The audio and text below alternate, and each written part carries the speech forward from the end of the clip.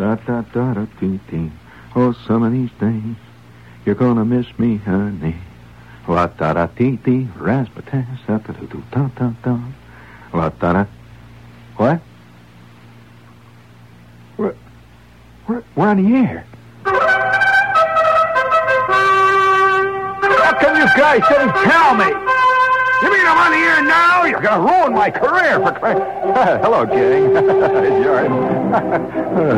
This is Uncle Wiggly here. This is so exciting.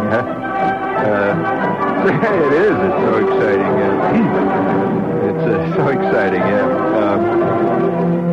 The following program does not necessarily represent the deeply considered thoughts of the management. In fact, they don't want to have a darn thing to do with it. In fact, they've washed their hands of it. You know how they are, chickening out all over the place.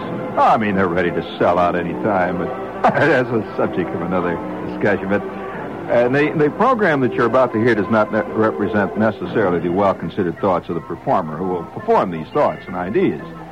Of course, that's the problem with all of us. We rarely perform any ideas that are well-considered, but that's another philosophical discussion. So, could you please bring up the ding-dong there, friend? There you go.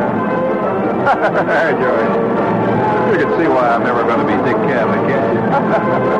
But then again, Dick Cavett ain't never going to be Shepherd either, so 6 of one habit or the other. Tit for tat, if I can use the expression. What a dirty mind. The kazoo here will cover it up.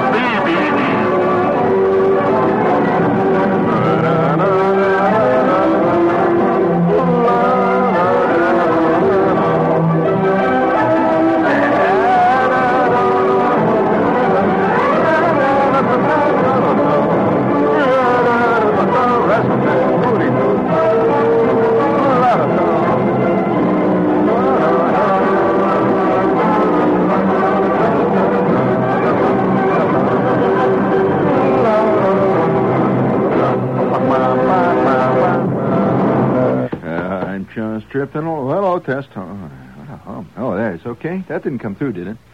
That's all right. That's just a bad thing here. I'm just drifting along with a breeze. La da da da dee, la da da dee dee dee dee dee, la da da do do do do. Do you mind if I sing here just for a moment? Do you mind? Oh, look, come on, cut it out, will you? It's my show. Gee whiz.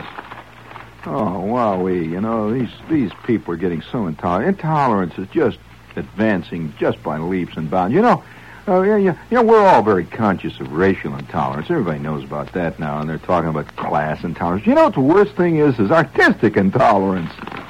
I mean, you people just totally intolerant of my singing. Would you please, let's try a little bit there, please. Bring it on. Hit it big.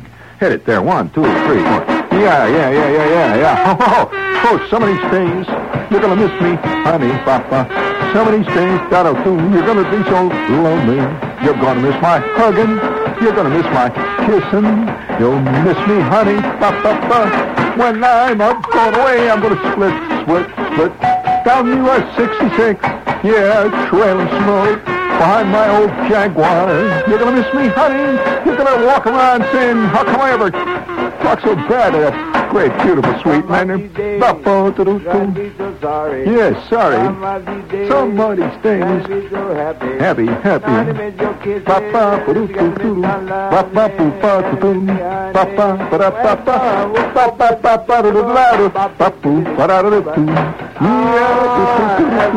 Yeah, come on, let's sing it, man.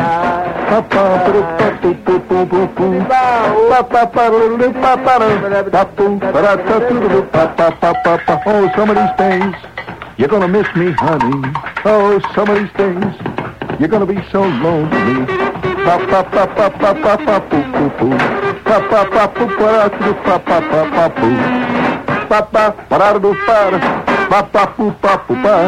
You're gonna miss my husband. Oh,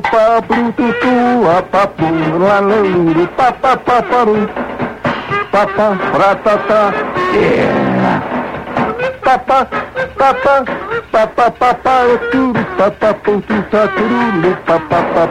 Somebody day. Yeah. Gotta be so sorry. All right, I'll sit in here, you man. Gotta be so savvy. You're gonna be oh,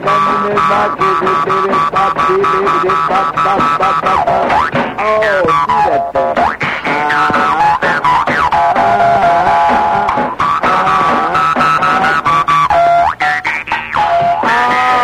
How you like that? Pretty good, huh?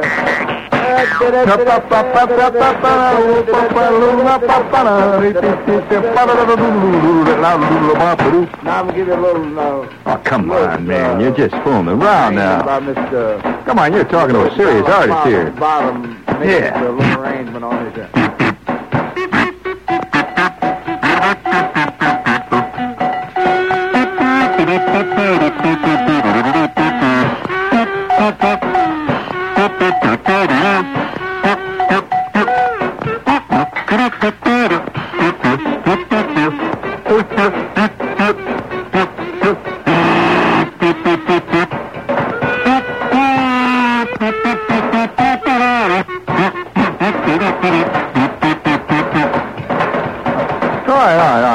All right. Cut it out now. Holy smokes. That's terrible. Wasn't that awful? No, I'm going to be the first to say it. So, no, that's not going to do you any good to write in and tell me it was awful, because I just told you it was awful, okay? Yeah, it's terrible. Yeah, well, you know, there's a lot of reasons why I'm such a bad person. There are, seriously. And I think one of the reasons, the basic reason, I really haven't talked much about it, is that I spent 3 years of my life as a paper boy. Delivering papers every morning and every night on a bike. And I want to tell you, friends, there ain't nothing that will teach you about life. Liffee. Lifey. There ain't nothing that will teach you about life quicker, more conclusively, more deeply, more solidly than to have a good paper route for a while, right at the very most plastic period of your life. La-da-dee-dee-dee-dee. Now, do you think I'm kidding? You want to hear a letter from a contemporary paper boy? Listen to this. He says, Shep, you are always giving us army stories, philosophical comments, various other facets of this grimy world. I'm quoting a kid here. I like the way he writes. You are always giving us army stories, philosophical comments, and various other facets of this grimy world. But today, you mentioned your happy life as a paperboy. Okay, Shepard, how about some Paperboy Stories? I know you probably had some great ones. He says, I had some real winners. In fact, they happened to be last week. He says, this guy's working right now as a paperboy. You want to hear one of his stories? He says, one morning, about 5:30 a.m., I was riding my bike and flipping papers when I heard a shrill voice screeching, Sonny, come over here, quick! And here was this old gray-haired dame with a shopping bag. At that time of day, she was either rolling drunks or smuggling dope. I couldn't tell which. But nevertheless, she was hollering for me and pointing her bony finger right at me. So I pedaled over to see what she was bellyaching about. Quote, look at this car, Sonny, she quavered. I think there's a dead man in there. Her upper plate was flapping like a kite in a stiff breeze. I looked in the car, and sure enough, leaning against the wheel was a sickly, green-looking corpse, apparently. Well, I went around to the driver's side to get a better look. This neighborhood is not exactly Fifth Avenue, and an occasional result of gangland arguments showed up in that neighborhood now and then. As I got closer, I could feel my hair, which was plastered down with stay comb, slowly start to rise on the back of my neck. I finally got up the courage to look straight at the corpse. I looked at it, and the corpse went, it burped. I damn near jumped 3 feet in the air. All of a sudden, the dead man looked out at me with a pair of the reddest, rottenest-looking, watery eyes that I'd ever seen, and blew its 200-proof breath directly at me and said, quote, damn it, kid, get the hell back to your paper, or I'll kick you right in the... That's been censored. The corpse had changed to an unhappy, totally bagged drunk, and I beat it out of there as fast as possible. Well, the old broad started screeching at the drunk about his foul mouth, but I was already 3 houses down before the fight started. Little brief moment, on the paper route.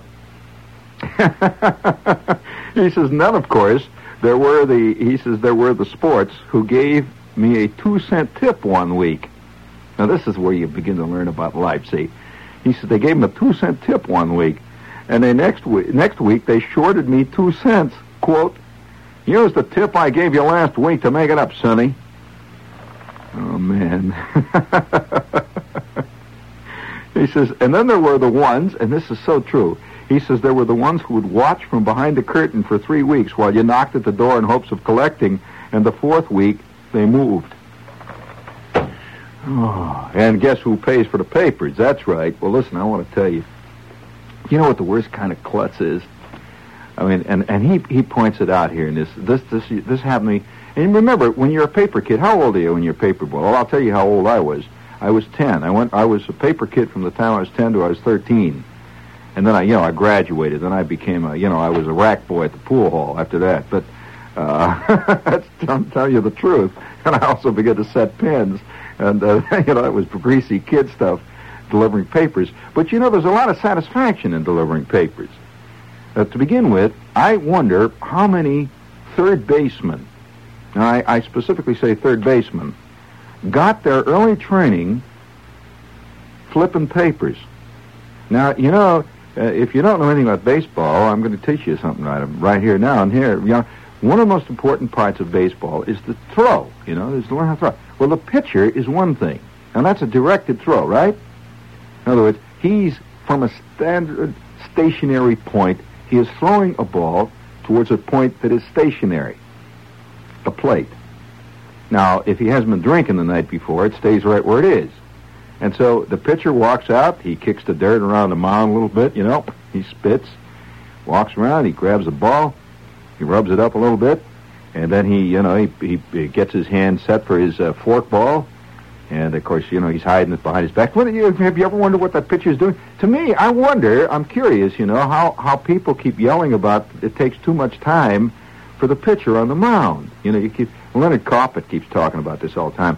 Well, you see, the problem here, only people who have never played baseball, or certainly who have never pitched, would say that. Because part of the psychological battle that is going on between the batter and the pitcher is that time element. So if you got a nervous batter up there, a guy that's real nervous, he's up there and he's whipping a bat, you play it real cool. You walk around, you look at the birds, and this guy, he's flipping, see? And then you walk, you advance slowly towards the rubber like you're going to pitch, and then you change your mind, you turn back again, you hitch up your pants, By the time this guy's lucky if he gets a good solid pop-up after that, On the other hand, if you got a batter, who's really cool, like Frank Robinson, a real murderer, which reminds me, this is WOR in New York, and if you got a real heavyweight up there, who takes it, a phlegmatic type, well, what you do the opposite, see? So this guy steps up to the plate, and he digs in there, and he's moving his shoulders. Zap! The ball goes past him. It's strike one. And then he walks out of the box, he spits, he steps back in there, and he moves his... Zap! Over the outside corner, strike two. This guy, you never give him a chance to set up. And by the time, this guy's ready to swing, you've got 4 pitches past him, 1 ball and 3 strikes. Well, now that's part of the thing. Did you ever think of it that way? That's the way it's done, friend. In fact, when a really good pitcher is talking over the day, what he's going to do that day with his catcher, they go over the lineup, and they know each one of these. They not only know what the guy can hit, they know how he hits. So if it's a real nervous batter, the kind that's always tugging his hat and rubbing the back of his head and walking around scratching, and taking something out of his eye. This is a real nervous guy. This is the kind of guy that can hardly wait to get up there. And he's really nervous. So the pitcher will say, all right, who's up? I see Al Weiss, nervous, okay. I'll tell you what we're going to do. Listen, I'll get ready to pitch, and then you walk out to me, see? And we'll talk about the party we had last night, and then you walk back, and by that time he's already flipping, see? He thinks his belt is too tight or too loose by then. And then when I step when I'm getting ready to go up to the mound, see, I will better tell the coach, okay? Get the trainer. Tell the trainer that on the second pitch I'm going to get something in my eye, okay? And then I want to come running out there and squirt the stuff in my eye, see? And then on the third, okay, all right. And then they go to the next guy. Well, now that's apparently something they don't know in the sport pages. You know, they keep thinking, why didn't he throw it quicker? You know, that's like saying, how come Joe Namath doesn't always throw to Homer Bigelow, you know? He catches them good, you know? The point is, this is not the way the game is played. All right. Now, what about the other throws? Well, now, there's different types of throws. Now, for example, an outfielder. I used to play a little outfield once in a while. Now, the outfield throw is a throw of great sweep, you see. This guy, accuracy is not as important as distance, you see. So you got to get that ball out there. And so this is a kind of throw. You'll see a guy with a big sweeping motion, and he lets that ball go. One of the great arms of all time. Been several great arms, but DiMaggio had a good one. Roger Maris had a fantastic arm. All right? And so the outfield arm is one thing, but what about the third base arm? Well, I want to tell you about the third base arm. That can be almost any direction. So what happens? This batter gets up there, see, and he drops a bunt right down the third base line. You're playing third base. You come tearing in, you know, and this guy's lit out for first, you know. Hell-bent for election. He's really going. This is Tommy Agee. See, he's moving like mad. So you come rushing in there. The ball is hopping along the first baseline. It's obviously not going to go foul. You scoop it up with your bare hand. Now you're running low. The ball is low. What can you do, you know? The only thing you can do is zap. You throw that horizontal throw in there. It's a sidearm wild throw to first. Now that's a long throw from first to third, too, right? Yeah, I mean, you get that ball over from third to first. That's the longest throw that is made in the infield, see? Okay? You got it? It's usually the most hurried throw, too, because of the distance. A lot of things. That is a perfect shot for a newsboy. Any guy who has ever ridden a bicycle in a high wind, in a fine misting rain, with a bag full of Chicago Tribunes on his back, has got the potential of being possibly a great third baseman. Because almost all the throws are either over the top of the head. I mean, that's a good throw, you know, over the top of the head like that, or between the spokes underneath. A lot of times you have to throw a paper down into a basement door, you know, zap. You never know where they're going to come at you. See, next thing it's upper deck, zap, up there, you know. Here's a guy running out across his lawn. He says, here, throw it here, kid. Whap, you get that guy running, you know. He's being chased by a Doberman pincer. Whap, you give him another one. And so I was a natural third baseman. See, I used to go around, and of course, like all work. Now, tonight's show's about work, and it's going to be a very important show for a lot of you who don't like work, right? Every job, if you're a digger, now listen carefully. I want you to listen. Every job, if you're a digger, begins to have its own basic private satisfactions that don't have much to do with the paycheck or anything else at the end of the week. Little things.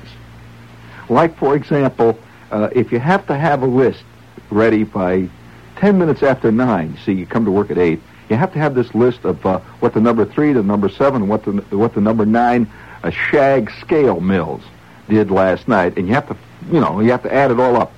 Now, you have to have that done by 10 minutes past 9 every day, see, because the guy calls up and you have to give him the figures, right? Okay. One of the great little satisfactions is to have it done by 5 minutes to 9. So you say, Big Charlie made it today. I got 10 minutes to just fool around, you know. That's a little... Now, nobody else around him knows that he's got this little victory. His little victory. See, he beat his own time. Usually he just barely makes it. Or he half the time fakes it.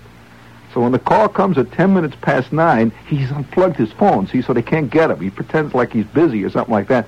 And so by 15 after, he gets it in. Now, these are all the little secret satisfactions of a job. Now, like engineers, for example, have little secret satisfactions. Like you'll see an engineer around here, and he's going to record a 45-minute show, see? So he goes back to get the tape reels. Well, now, he could get a 1-hour tape, and he knows he's going to get 45 minutes on a 1-hour tape. But the real satisfaction is to take a tape that looks like you could barely get 46 minutes on it. You know, judge it by your eye, put it on, and by God, you get 45 minutes and 10 seconds on it with only a foot and a half of tape left over. A little satisfaction. Right? Nobody knows these little things, you know. You just have to know them, yourself. It's like, when you're a performer, too, you get a lot of little satisfactions as a performer. I like some nights when you're doing a thing on the stage, see, and for 3 weeks now, you've been trying this, you've got a gag, you see, that's very funny to you, it's very funny to you. And nobody laughs. It's not funny to anybody else.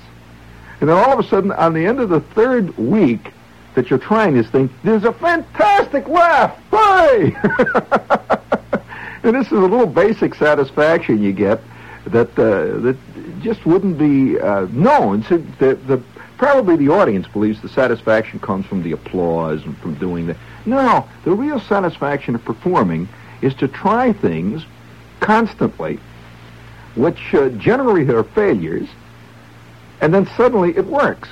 Then, conversely, one of the great irritations is to have it work on Wednesday and say, oh, that's great, now I've really got it working. And then on Thursday, you do the same thing. Boom, boom, boom, oh, man. People start saying, oh, what a bad joke. What did I do? I did it wrong again.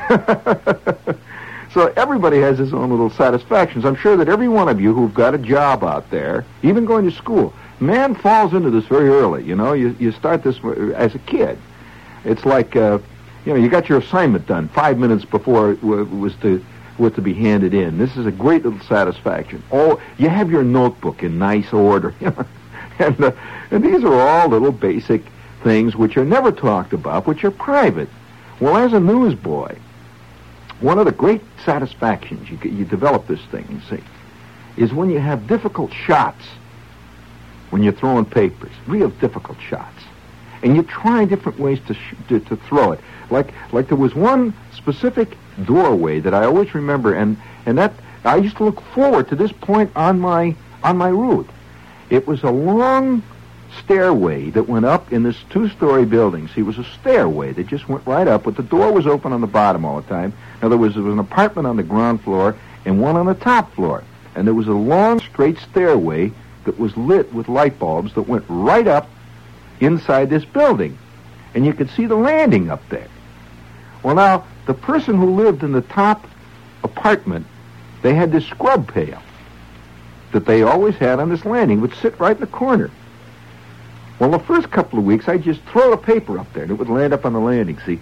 And one day, just by accident, I threw the paper up, and instead of it landing in the landing, it hit the wall behind the landing. It was like a bounding board, just like a backboard, see, on a basketball court. It went ka-dunk, it bounced off the other wall, and zap, right into the pail.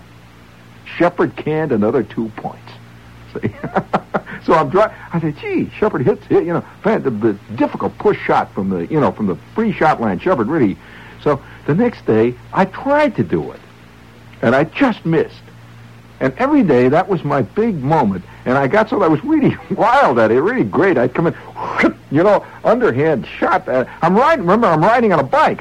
This is not from a stationary shot. I'm riding on a bike. I'd go swooping past this door and zap right up this thing. And I'd see it, thunk, thunk. And by the time I was, oddly enough, I never really saw it go into the pail. See, because I was already past the door and I'd hear it go, boom, boom, ka-dang. Oh, what a sense of satisfaction. It was going to be a good day, see? So these little things are very important to a newsboy. And then, of course, another thing, too, is, this is another little satisfaction, is to really learn how to fold papers.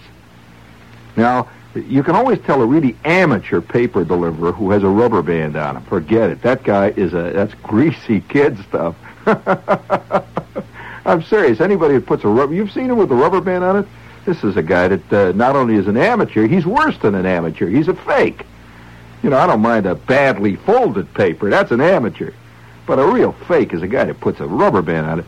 He used to sit there, you know, make the... And of course, you can tell how good a newsboy is how small he can fold the paper. Now, that means that the smaller the paper is folded, the more you can get in the sack and the less bulk the sack takes up. And the better it throws. And so you know, after about 6 or 7 months, you know, I used to really envy these other guys.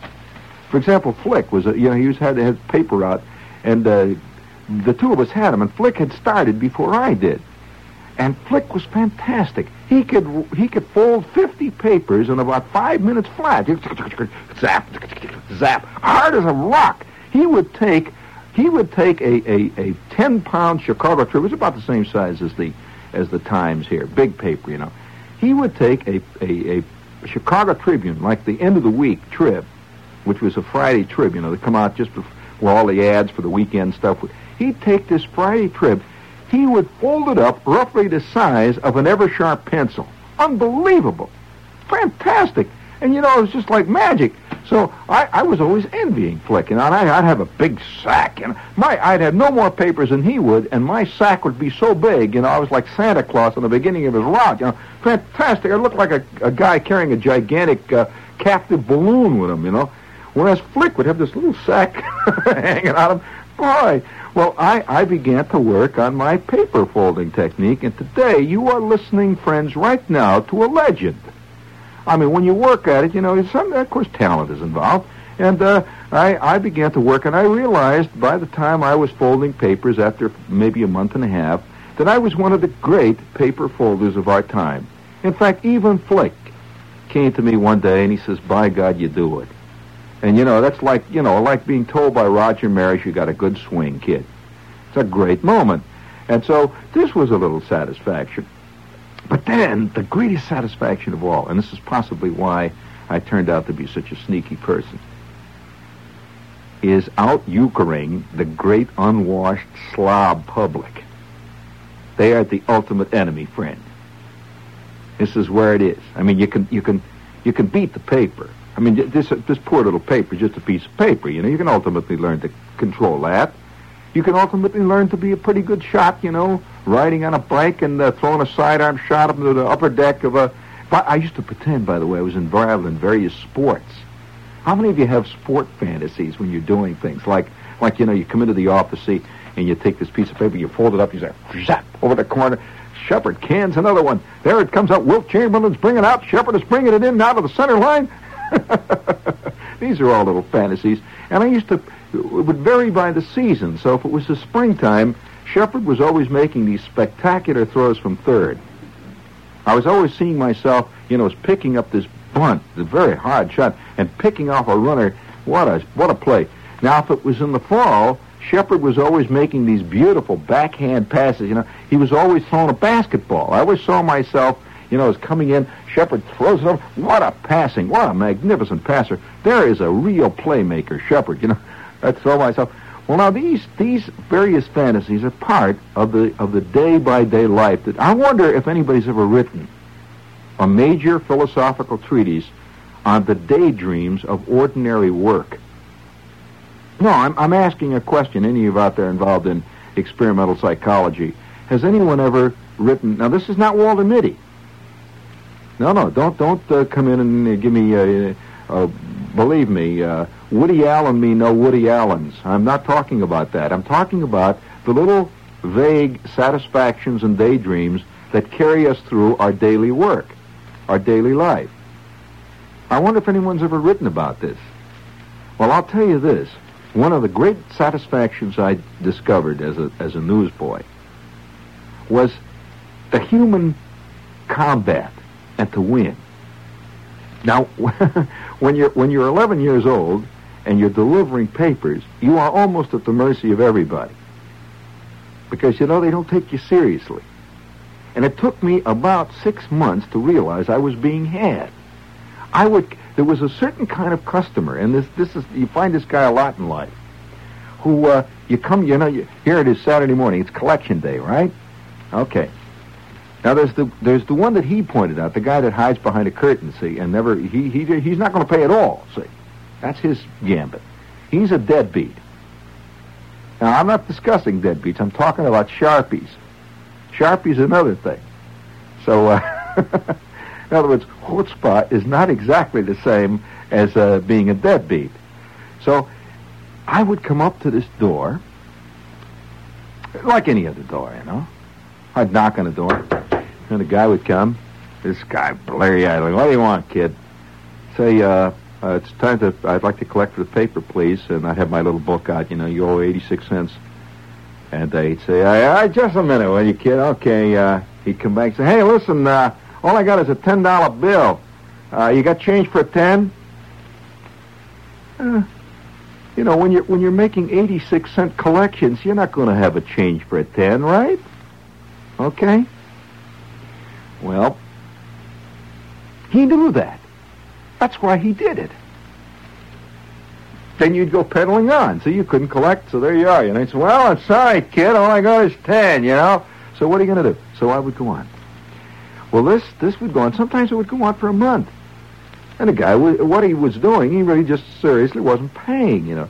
He would always say, you got change for a 20, kid? And then one day, it hit me. This is an act with this guy. It just hit me. I was sitting there one day folding my papers, and I'm getting bugged. I'm thinking about this because there were about 5 guys on the route that were doing this. So I turned to George the Greek, and I said, hey, George. He said, yeah. I says, hey, George, can I borrow from you $10 in change? He said, what do you want it for? I said, I want $10. I'll give it back to you. I said, I never had $10. And George said, what do you want it for? I said, well, I just want to collect from some guys. You give me 10 ones. And George says, okay. And don't forget now, I said, you owe me $10. George the Greek, by the way, was the guy that ran the newspaper agency. So now I've got 10 $1 bills. I got them stuck in my left pocket. My working change is in my right pocket. So I go out. It's Saturday, see. So I go out. I'm going on the road. See, and I can hardly wait. I'm setting this guy up, see. And he was a big slob, you know, worked out the roundhouse. You know, the kind that always comes there with his underwear shirt, the hair on his chest sticking out, you know. You could smell last Saturday's beer on him, and he's got a, 3-day growth of beard, and, the sleazy, you can just feel the sleazy. Can you imagine the animalistic life? The greatest, the greatest description I ever heard of that type of guy was done by S.J. Perlman. I got to give credit to Perlman for this. He's talking about a guy that jumped in his swimming pool, this real slob, and he says he lay there snorting through his blowholes. These people don't breathe. They got flippers and fins. See? So this guy, he's waiting for me. So I knock on the door. I finally wait. I finally all the way through the route. I'm looking forward. I can hardly wait for this moment. For him to come to this guy's house. So I'm pedaling along and I'm collecting, and some people pay, some don't.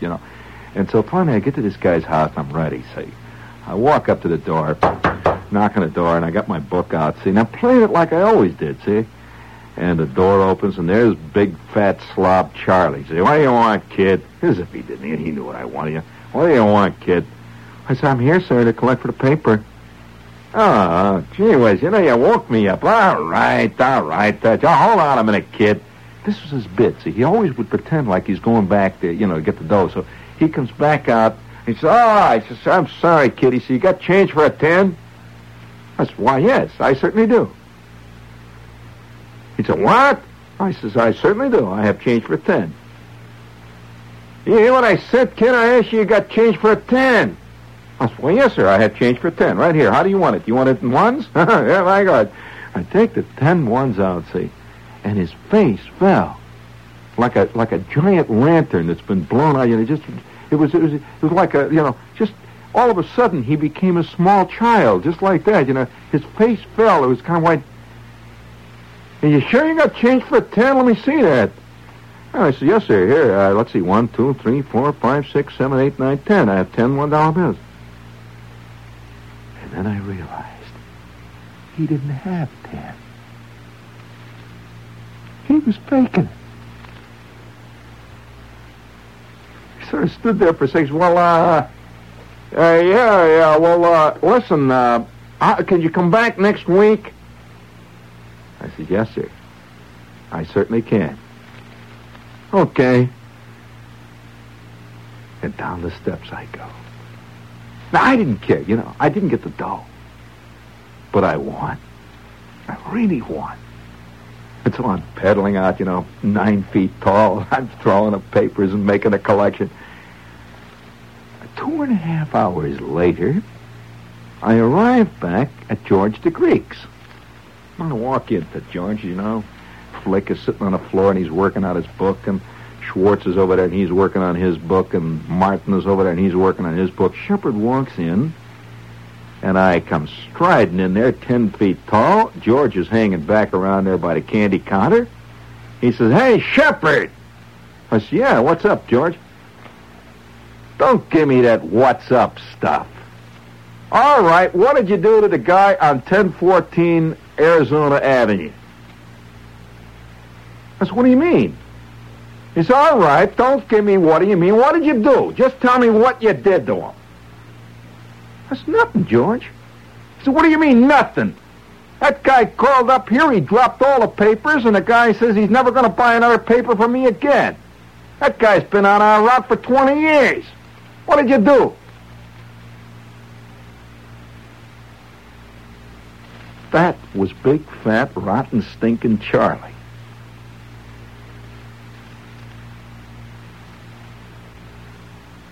Now I ask you, friends, who won that battle? Ultimately, let us put it this way.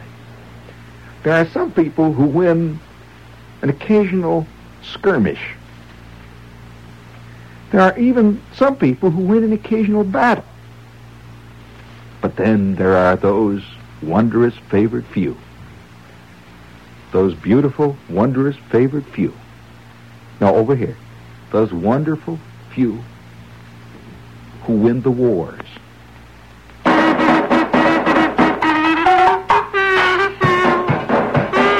Friends, you are listening to a guy who has won quite a few skirmishes. I've even taken a battle or two.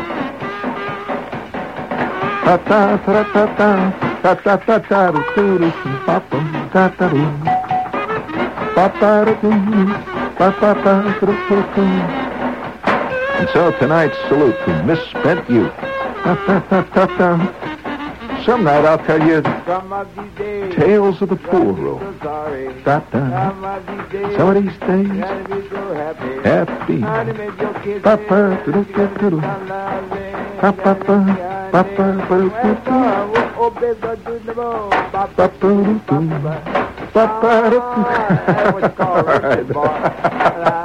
All right, off, out, rouse. Reset it. Now, did you enjoy that story of the news world? Now, that's a true story. Now, any guy who's ever worked the newspaper out knows exactly what I'm talking about. And, of course, there were other things. But then I remember, some of the great things on the newspaper. I remember there was a lady, a big, fat lady, I'll never forget her, who came from Kentucky someplace. Big, fat lady who must have been close to 80. And this lady, every Saturday I came there. Now, obviously, she had no money at all, this lady. Hardly any. It was a little tiny joint, And I've always liked people. I don't know, maybe again, it's my newspaper boy training.